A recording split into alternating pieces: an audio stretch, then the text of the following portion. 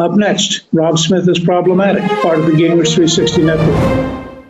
Hello, my fellow Problematics. Now look, you may or may not know that I come from a pretty rough background, and overcoming that background and continuing on made me a bootstrapper to the core. This week, I've got probably the most famous bootstrapper in America with me, a man by the name of J.D. Vance, who wrote Hillbilly LG, one of the biggest books of the past decade. So dysfunction, bootstraps, and personal responsibility, this is Rob Smith is Problematic.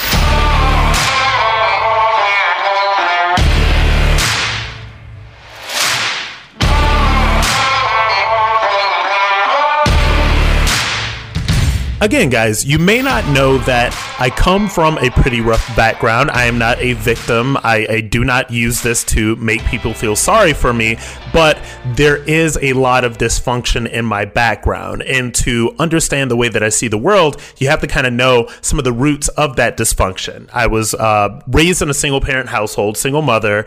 Dad was not around. When I was younger, went through physical abuse, emotional abuse, sexual abuse, like all of that other stuff that you can think of. I went through this. I talked about it in my book, Always a Soldier.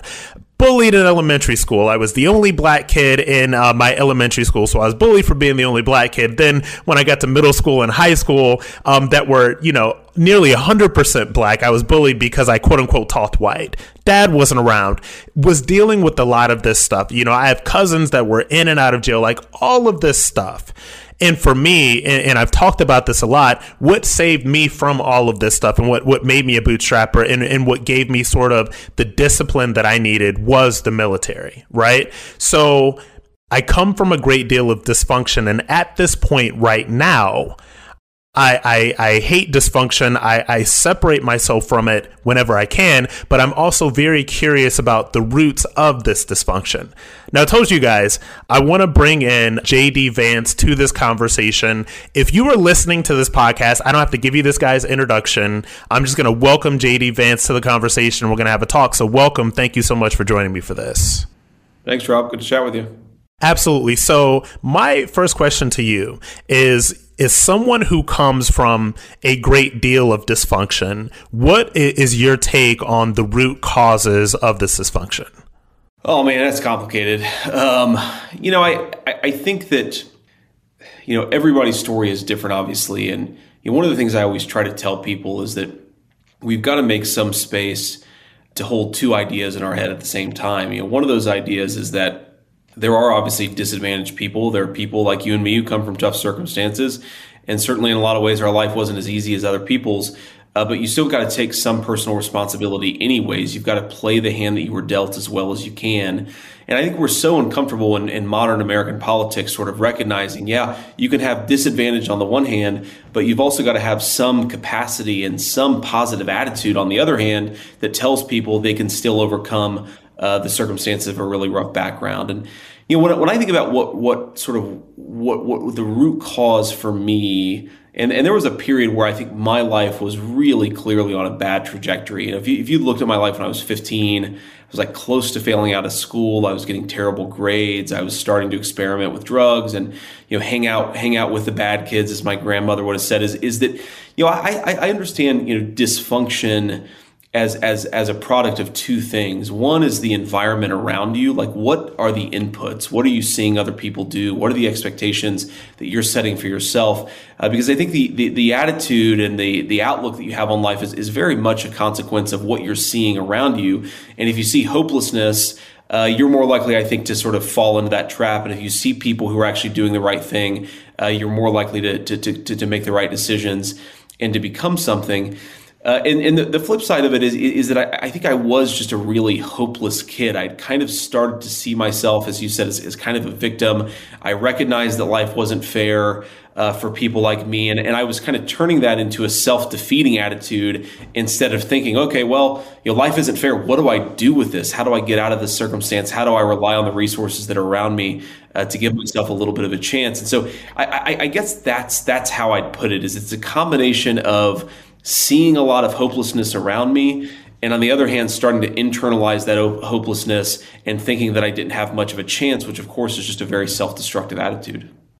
Well, it is. And I want to, go back a little bit to what you said, because there's always this idea, and this is, talk about modern American politics. We can say left, whatever, but there is this idea that if you are not white, and this is the idea that I come up against, if you are not white, then the world is hopeless for you. You are a constant victim of racism, of whatever, all of this stuff. And it does generate this idea of hopelessness in people. I remember before I came over, I'm a fairly new conservative, the past, 3 years publicly, 5 years privately.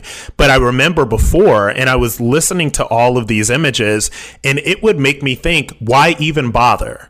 Why even bother to do anything? Because this world is going to beat you down. And it's really interesting hearing this coming from you, because there are people that would say, well, J.D. Vance is a straight white man, so the world rolls out the red carpet for you. Do you think that the world rolled out the red carpet for you because you're a straight white dude?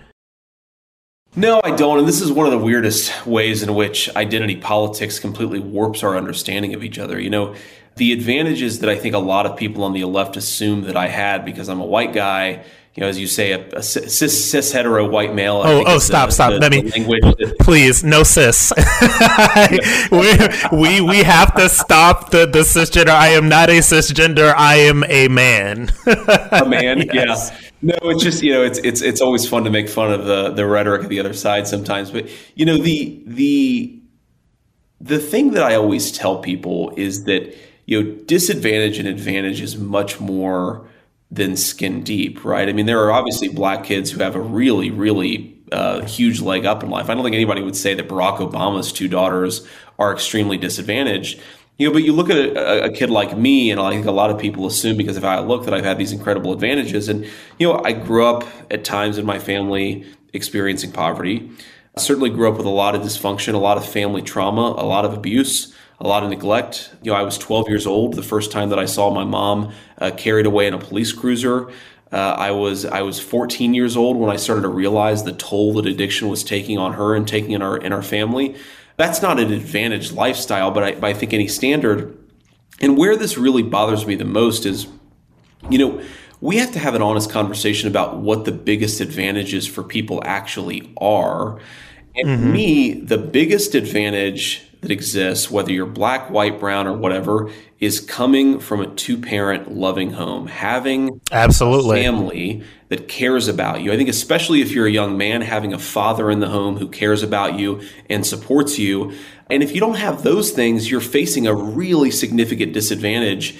That's something we're not comfortable talking about because, of course, I don't know if people think it's too socially conservative to acknowledge that families matter, that having a stable, loving family is important.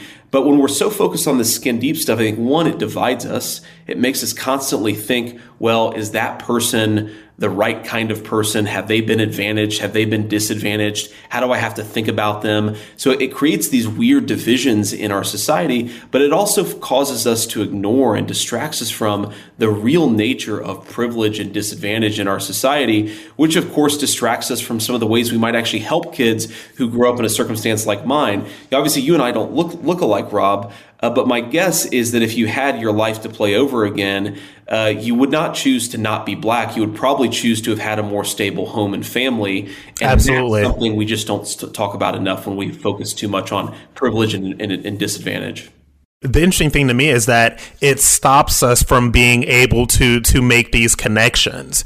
And, I remember a couple of years before I came out as conservative, I was, among my friend group, and we're talking gay and lesbian New York City liberals. I was known as, a little conservative when I would speak to things like two-parent households and really wish sometimes that I had that two-parent household kind of like stable upbringing. And there was a girlfriend that I had, and this is a drunken, boozy brunch conversation, but she took such offense to the idea that two-parent households were more successful than single-parent household. She screamed up and down that she knows so many people that were so successful from single-parent households, and I said that may be true, but you have to understand that this is a statistical anomaly, right? So most people that come from single-parent households have a tougher time in life, and so when we stop ourselves and when we're not able to have that conversation in society and we're really kind of focusing on what you call the skin deep issues,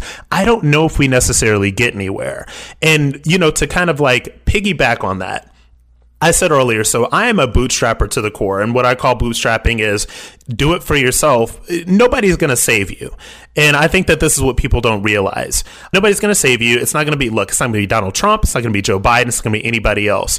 And I think the vast majority of the problems that Americans are facing need to be fixed within the home first. So even outside of the two-parent household, there are other things. I want you to kind of speak to that a little bit. What problems and what are all of these issues that could be fixed if we just fix the home? Yeah, that's a very good question. And, I'll frame this by saying, while I certainly agree that you have to have this attitude of self-reliance and self-sufficiency, I've never actually called myself a bootstrapper. And the sole reason is I do think that while the left focuses so much on the structural barriers that people face and opportunities, it is the case, and you mentioned the military. The military was a really important piece of the story for me. Yes. Another really important piece of the story for me was my grandmother, right? And she was a woman who was really frail, very poor, who took me and my sister into her home when we really didn't have a home to go to, and she really gave me this tough love and discipline that eventually got me to the Marine Corps and got me on to so many of the opportunities that I've been able to have in my life. And I think that the one of the things we have to do is recognize, you and I are sort of leaders in a conversation. People listen to us when we talk about these issues. Is again, we have to have two ideas in our head at the same time. The first is at an individual level, we need to teach self-empowerment and self-reliance. We need to tell kids, even if you come from a tough background, you can't let that become an excuse for failure. You've got to motivate yourself and you've got to find whatever opportunities that are out there. Otherwise, you're just going to keep on replicating this cycle again and again. And then the flip side of it is, I think, is conversation leaders, whatever you want to call us, we've got to remind people that the biggest disadvantage that often exists in American society these days is the disadvantage of an unstable family. And the way that I often talk about this is, we are so obsessed in this country with talking about the various traumas that we've gone through. And I kind of get sick of hearing, various people just talk about all the terrible things that have happened to them. But you talk to people who come from rough circumstances, and I don't like to dwell on this. It's clear that you don't like to dwell on this either. But growing up in a family where people didn't look after each other always, where you couldn't rely on everybody all the time, where you didn't necessarily know, if somebody asked you for your address, this is always something that really bothered me when I was a kid. If somebody asked me for my address, I wouldn't always know what answer to give them because I didn't know if I'd be at that same address 6 months later or even a few months later. And that is a real problem that we should try to tackle in our society. We should make it easier for moms and dads, for grandparents when the nuclear family breaks down to step in and take a bigger role in the lives of these kids. And I think about your brunch partner who was so upset about you for suggesting that families actually matter. Is if you can't even have the conversation, if you can't acknowledge the statistical fact that children who come from broken homes are much more likely to have miserable lives, they're much more likely to be incarcerated, they're much more likely to abuse drugs and alcohol. If you can't even acknowledge that fact, then you can't deal with the most significant source of trauma that exists in our homes today, which is the lack of a stable family. Absolutely. So next up, guys, I'm going to talk to JD Vance after the break about what role the government has in kind of fixing the problems that are going on in American society today. Keep up with us after the break. Okay, so JD, I guess let's get into some things politically here. I know that you identify as a Republican. I know that you had a very, very big moment with Hillbilly Elegy and with you kind of becoming the Trump whisperer in 2016 for all of these, these elite MSNBC, CNN liberals who have never met anybody who didn't vote for the left in their entire lives. So I'm curious to hear your take on what that experience was like, but also, what do you think the role of the government should be in sort of fixing these problems, if any? Sure. Yeah, no, it was a pretty weird experience for me to go from complete obscurity to going on TV all the time talking about, the mythical Trump voter. And I liken it to being like Jane Goodall talking about, the sort of the chimpanzees and the great apes of Africa. Yes. Because the way that people talked about it, it was like, so you've actually seen these people who are supporting Donald Trump and you've spent time among them and, you've seen them like, pick bugs out of each other's hair. Like, what are they like? What do they think? What do they talk about? And it was just a bizarre way of like describing my friends and family, of course, to a group of people who, like, to their credit, they were at least curious, at least for a little while, but they just had no idea, like, what was really animating the Trump voter. And of course, so much of what happened in 2016 is that you had this brief moment of empathy where everyone was trying to understand, the other side of America. And that lasted for like 2 weeks. And then it was all those people are all racist and bigots. That's the reason they like Donald Trump. That was kind of like, the end of this sort of 2-week period of trying to understand America that we had from our elites in the media. And, my view on the role that the government has is, I think well, hold on. I want to get back to the media experience. So so the reason why these people are take this sort of anthropological view of these people is that they don't know these people. That's right. These people are not in their families. These people are not in their friend groups. In fact, my audience knows that when I came out as conservative 3 years ago, I was dumped by about 95% of my friends. So it's not the idea. It's not only that they don't know these people, it's that they do not even want to know these people. I have people that were friends for years that cut me off like it was nothing. And so it's very interesting me going through that, but then seeing that. Did you ever get the sense, and I'd be curious to hear this, did you ever get the sense that they were trying to use you to sort of maybe start trumpeting, kind of like left-leaning talking points? And did you think that there was a sort of unwritten or unsaid thing that maybe you would get more media attention, more books, all of that stuff, if you kind of pivoted toward a left-leaning view of all this? Well, there was definitely that. And you may know, Rob, that I was like not a big Trump guy in 2016 and came around over the last few years. And there was definitely a component of, I started to realize that like when I did say positive things about Trump, even in 2016 when I wasn't really on the bandwagon yet, like they didn't like that, right? There was definitely, I think, a desire to kind of draw a wedge between me and frankly, like the people that I grew up around. There was definitely something going on there. The other thing that I noticed is that, they really wanted me to kind of like disconnect culturally from that group of people, right? Like my group of people, right? I mean, I'm sitting in Cincinnati, Ohio right now. My family all lives within a 30-minute drive of me. And there's this effort, I think, to try to drive a wedge between me and a lot of the folks that I grew up around, a desire to maybe, let's like use JD's story sometimes, not necessarily to understand, maybe to make fun of them a little bit. Or like, I have this part in the book where I criticize the idea that people didn't like Obama because of racism. And there was like, well, let's pick up on that and really like interrogate that and criticize JD over that. So that there were these weird ways where even though the book was, like I said, briefly used as this kind of empathetic window into the white working class, where it started to sort of not serve the narrative in quite the same way, and people tried to manipulate things a little bit, move their posture vis-a-vis the book, and definitely change their perspective a little bit about me personally, but certainly about the book as well. So there was definitely some of that going on, and the biggest way this happened, Rob, I think is actually when the movie came out, right? Because I mentioned this period where the book. And I did want to get back to the movie too, so you kind of beat me to the punch. But yeah, okay. go on. Well, sorry. So the movie came out in November of 2020, so just a few months ago, really, and all of the goodwill that existed for the book in 2016 had completely disappeared, and the media had totally flipped on me by 2020. And one of the most interesting things is that the audience reaction to the movie was like overwhelmingly positive. If you go on Rotten Tomatoes, something like 85% of people liked the movie, but the critics absolutely hated it.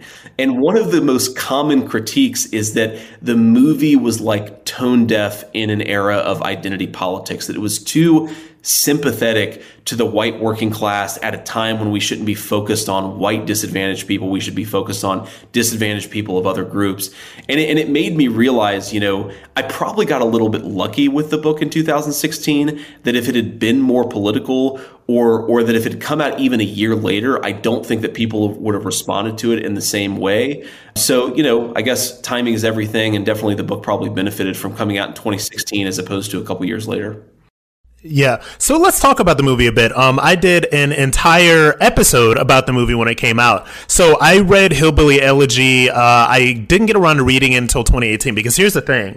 I am from Akron, Ohio. I know white people like you, like your family, all those people. I've known those people my entire life. Poor working class white people are not some alien species to me. Okay. Because I do believe that working class white people and working class black people are two sides of the same coin, right?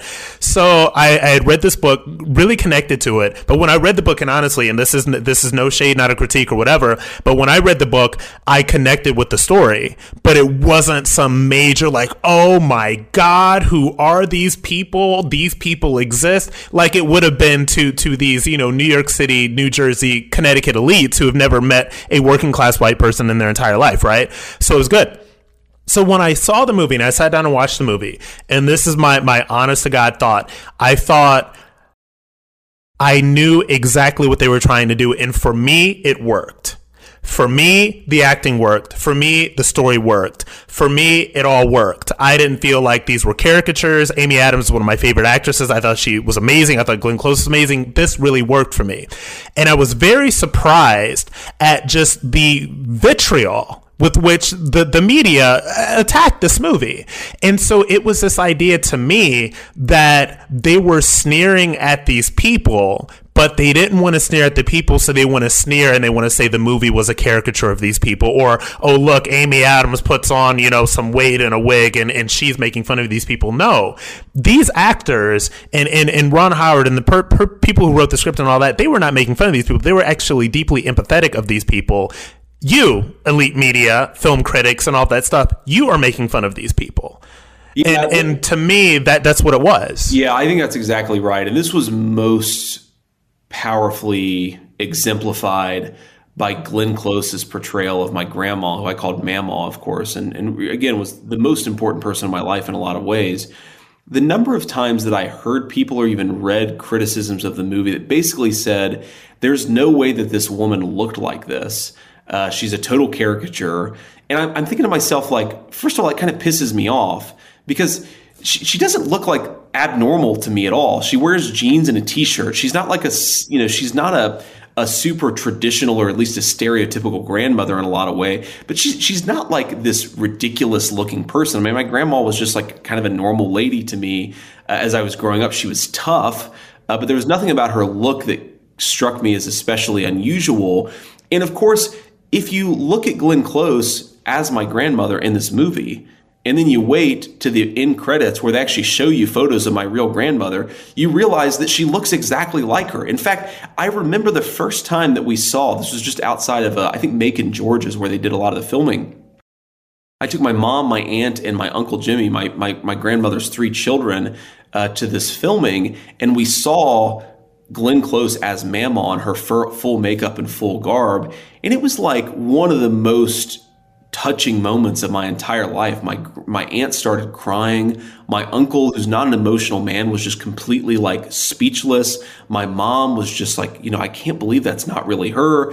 The idea that she was a caricature and didn't look like my grandma was just totally preposterous to the people who actually knew Mamaw and loved her and thought of her as a hero in their lives. So that really, really bothered me. And it made me think that if you don't know any actual working class white people, maybe a woman like my grandma just comes across as totally ridiculous, but she was there in all of her flaws and all of her, incredible humor and affection. That's who she was. And, I'm proud of her. I'm not ashamed of her. And it kind of pissed me off how people responded to her in the movie. And the interesting thing about that is that, in like what I like about this conversation, to the black man, white man, very similar backgrounds, but Mama, that character that reminded me of my grandmother, my black grandmother, who chain smoked and was hard on me and everything like that. I think that people connect to these things, and very interesting to bring kind of like a little racial aspect of it. So the people, and this is what a lot of my listeners have to understand, and you definitely understand this. I lived in New York City for 12 years. I lived in the places, this is where the New Yorker, the New York Times, like all of these people live. There is not a working class white person to be found in Manhattan, or most parts of Brooklyn, right? So when you go to McDonald's, when you go to Wendy's, when you go to the drugstore, when you go to all of these employees, like all of these people are black and Latino. And so these people are just not exposed to working class white people. And it was actually interesting when I moved down to Florida, and it was just like, man, we just got, white people working at the grocery store, white people working at the Wendy's or whatever. I just want people to understand what a cultural shock this idea is to some of these cultural elites. So coming up, I want to talk about race, and I want to dig into some of the ways that the black and white working class operate in similar levels of dysfunction, and we're going to get into that right after the break. So I have a theory, and I want to run this by you, right? So the theory that I want to run by you is that I think that if you want to call white poverty, if you want to call, white ratchetness or white trash behavior, whatever you want to call it, and this is just, what people call it, because, with white people, we call it white trash behavior. With black people, we just call it ratchet, ghetto, hood, whatever.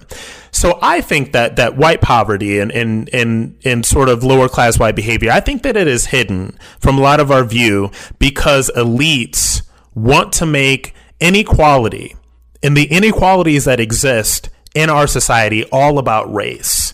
So I'd be curious to hear what your take on that is. Well, I think there's a lot to that. And I think that if you're constantly focused on the racial element of inequality or of poverty, then you can actually distract yourself from a lot of the very real issues. We talked about the family earlier, but one example I'll give, and I was actually talking about this last night with Bob Woodson, who's a black pastor who cares a lot about these questions of poverty and really spends his life working on this stuff, is, a class perspective on what's going on in American society is going to be much different from a racial perspective for what's going on in American society. And I think the class perspective is much more honest. So let me just give one basic example. We're currently in this weird era where corporations are obsessed with diversity at the corporate leadership and corporate board level. And that is, in my view, a fundamentally racial way of looking at the problem, because when they talk about getting a diverse board, what they really mean is a board that doesn't have white guys on it, right? That's sort of the euphemism that they're using. But take, for example, a bank, right?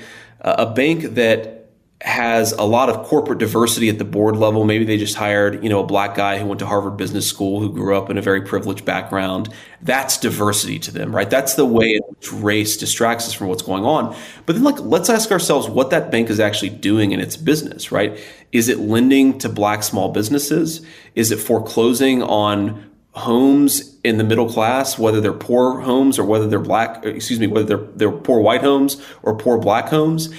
If we're focused constantly on the racial element of what's going on, then we're ignoring the way in which a lot of the problems and a lot of the solutions that could benefit black, brown, and white poor folks could actually unite them. Discussing it as a common problem could unite people together and could actually allow us to focus on the real problems that exist in these communities instead of we're going to put a token person on the board. Let's ignore the way in which people's lives are actually operating at the ground floor level.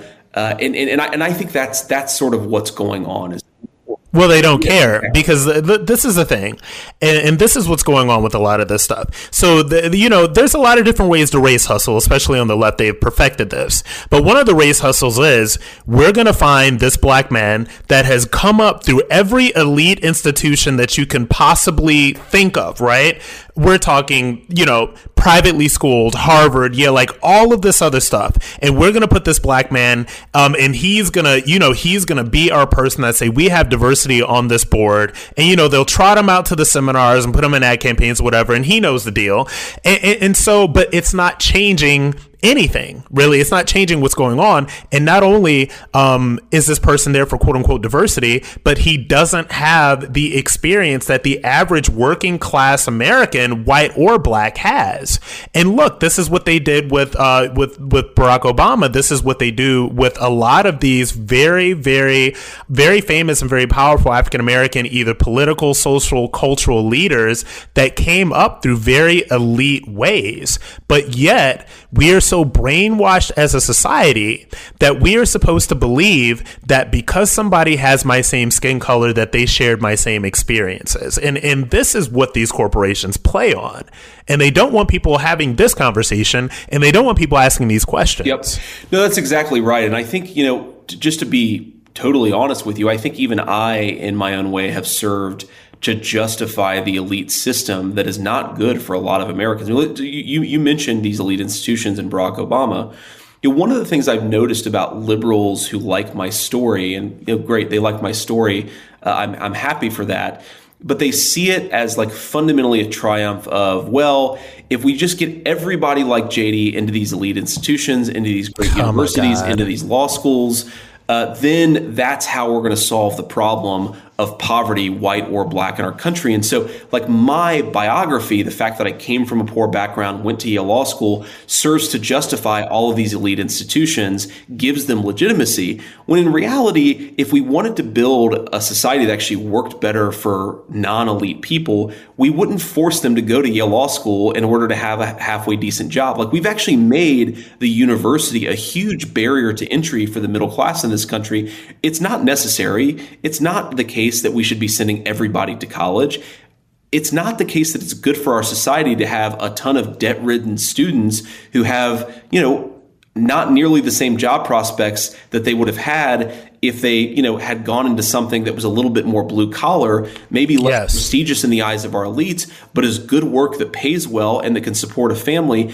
And I do think that one of the things that happens is that we're serving to reinforce a system that's been very good for elites and very bad for a lot of working and middle class people, when if we really wanted to, again, talk about the real problems and solve real problems, we would recognize that the way that the elites have done things is not always good for a lot of the people who actually live in this country, whatever the color of their skin. Absolutely. And, I get a lot of trouble for saying this. So I went to Columbia University for my master's in journalism. And I get in a lot of trouble for saying this, but this idea that if you're just going to put this black kid or this, if you're going to put this working class black kid or this working class white kid or whatever in an elite institution, Columbia, Yale, Harvard, etc., and they're just going to survive and thrive, it's a bad idea. Because number one, there's a lot of these, and I've seen this, I've seen this myself. I've experienced this. If you're a working class kid that comes from failing public schools and you're being put next to people that have been educated through elite institutions their entire lives, you're going to have a very hard time keeping up. And so we're in this phase right now, and this gets me in trouble. I can say this, I'll say this for everybody, but we get ourselves in trouble because we're funneling these black kids, black, brown kids, whatever, into these elite institutions, the vast majority of which are very unprepared to do this level of work and to be sitting next to the people that they're sitting next to. And then they either fail out or they barely graduate with a crap ton of student debt, or in these institutions, they're literally, turning down the quality of the work, or they're making things less hard because, you have this idea, math is racist, this is racist, all this other stuff. It's actually really ridiculous, does not solve these root problems at all. In my opinion, I will not put you in the awkward position to weigh in on that. That is just what I think. Well, I'm happy to weigh in on that because I think that you're exactly right about the failure to address root problems. We want in our society to create diversity at the very tail end of a person's educational and professional life, right? So you take a 35-year-old or even a 22-year-old at a university. Well, what's happened in that kid's life? Well, you have, 4 or 5 years at their home where they've had, no exposure to the school system. Another 12 years on top of that where they've had exposure to either a very good school system or a very bad school system. Like the idea that you can take a 22-year-old kid and just because, they look the right way or they have the right demographic profile, and you can just plug them into institutions after 22 years of institutional failure, of family dysfunction, of poor education. And again, it serves to distract us from the real problem, right? Mm-hmm. It's great when, a kid from a rough circumstance goes to Columbia or goes to Harvard or wherever and succeeds and thrives. But what about all of the kids that are trapped in failing schools who never got out of that school system? What about the kids in dysfunctional homes who never got out of that system? What about actually building the type of educational system where you don't have to go to a fancy school just to get a halfway decent job? We're not talking about any of that when we hold up, tokens who are successful at the university system and ignore the fundamental root problems, as you say, that's making it a lot harder for people to live normal lives. The other thing I'll say about this is one of the biggest differences between elites and non-elites in my experience is elites totally define themselves by the quality of their credentials and the quality of their careers. I'm sure you've seen this. The Absolutely. amount of self-assuredness and confidence that people get from having gone to an elite school, from having a fancy job, it's frankly kind of disgusting, right? Coming from the background. It's crazy. It's These insane. people, they love titles. Absolutely. They love titles. They love these schools. I am like almost saying, I barely, to my audience, I like begrudgingly admit that I went to Columbia. You know what I mean? These people love titles. They get high off of titles. They get high off of credentials. And most people are actually a little bit more psychologically healthy. They derive their sense of self-worth from things that are a little bit more healthy and natural, from their family, from the relationships that they have with their friends, from their churches, from the values that they hold. This is how most normal people actually define themselves. Like they don't care, I think about this as such a blessing to come from the family that I came from. They really don't care that I have a fancy job. They really don't care that I have a fancy education. They care that I'm a good dad. Like if I want the respect of my family, I have to be a good father. That's all that really matters to my sister, to my aunt. And that's like an incredible thing when you think about it, to have that sort of pressure. We all respond, as I said at the very beginning, we all respond to the social pressures, and we should not be building an elite university system that pressures people into constantly getting more and more credentials instead of achieving something meaningful in their work life or in their personal life. Yeah, absolutely. I remember I had a friend of a friend a couple of years ago, and one thing, and I always kind of I think to people like me, so working class African Americans that are the first people in their family to go to college, and then they're obsessed with these degrees and going into all of these, that like there's a master and then there's a PhD and then you get a PhD and call me doctor, and I'm just like I have no idea what this is all about, but it is that elitist thing. And I'm gonna let you go, and I want to make one more point, that when we talk about the ways that these black people or these Latino people or these LGBT people or whatever are kind of like placed in these positions at these elite institutions to sort of shore up this idea that this is important. What we're not talking about is the fact that we have a very, very large but very hidden, very wealthy black community, and we're talking old money African Americans,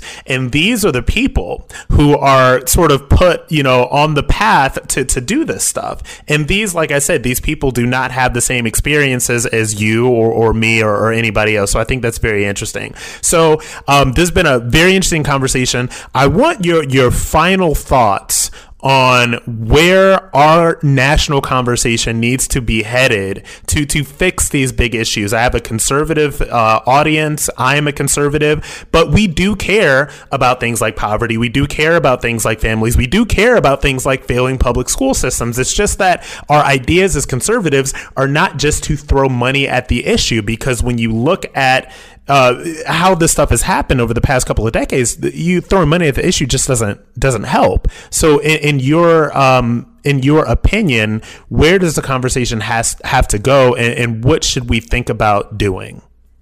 So I think there are two high-level thoughts I'll leave you with. I mean, I think first, the most successful anti-poverty program is a viable middle-class economy. And this is where I am most aligned with President Trump's entire influence over the Republican Party, is that we have to have a viable manufacturing and industrial base in this country, even if that means fighting Chinese predatory trade practices. We have to have good middle-class manufacturing jobs. Those are the sorts of things that support viable, powerful communities. You mentioned you're from Akron. I'm from Middletown, Ohio. When you don't have good manufacturing jobs, it really does stress all of the social systems. It stresses the family. It stresses everything. So again, this is the best anti-poverty program as a job. The best solution to our long-term challenges for disadvantaged people is good middle-class manufacturing jobs. And the final high-level thought I'll just offer in response is we have got to get away from this obsession with the color of people's skin and where they came from racially, and actually start to talk again about people as people. You probably don't know this, Rob. Maybe you do, since you read the book. I'm married to the daughter of South Asian immigrants. She does not look like me. She is not a white person. But we fell in love in this country because we actually grew up in a society where we really weren't thinking about the color of each other's skins, right? It just didn't really ever enter the conversation with us. And because of that, I was able to fall in love with this girl who's been the source of the greatest happiness. The two boys that I have, that was possible because we grew up in a country that taught us not to obsess with the color of another person's skin.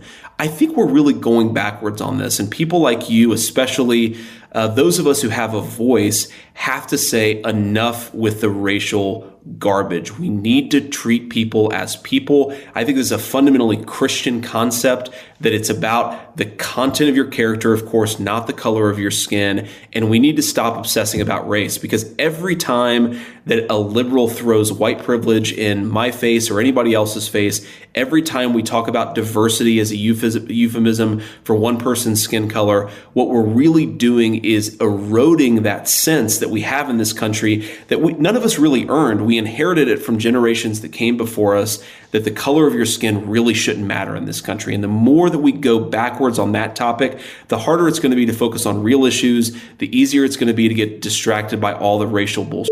Excuse my language. No, the people love it. No, that was great. Completely agree. And as my audience, as the problematics know, I'm trying to sort of break through those barriers every single day. JD Vance, really appreciate you taking the time to speak with me. Tell the people where they can find you. So I'm on Twitter at JDVance1, and I've got a website, jdvance.com, and would love to hear from people. All right, brother. Thank you so much. And we're going to have to do this again because you got a lot to say, and I think that we got a lot more to say too. Yeah, sounds good. Thanks, Rob. Take care. All right, take care.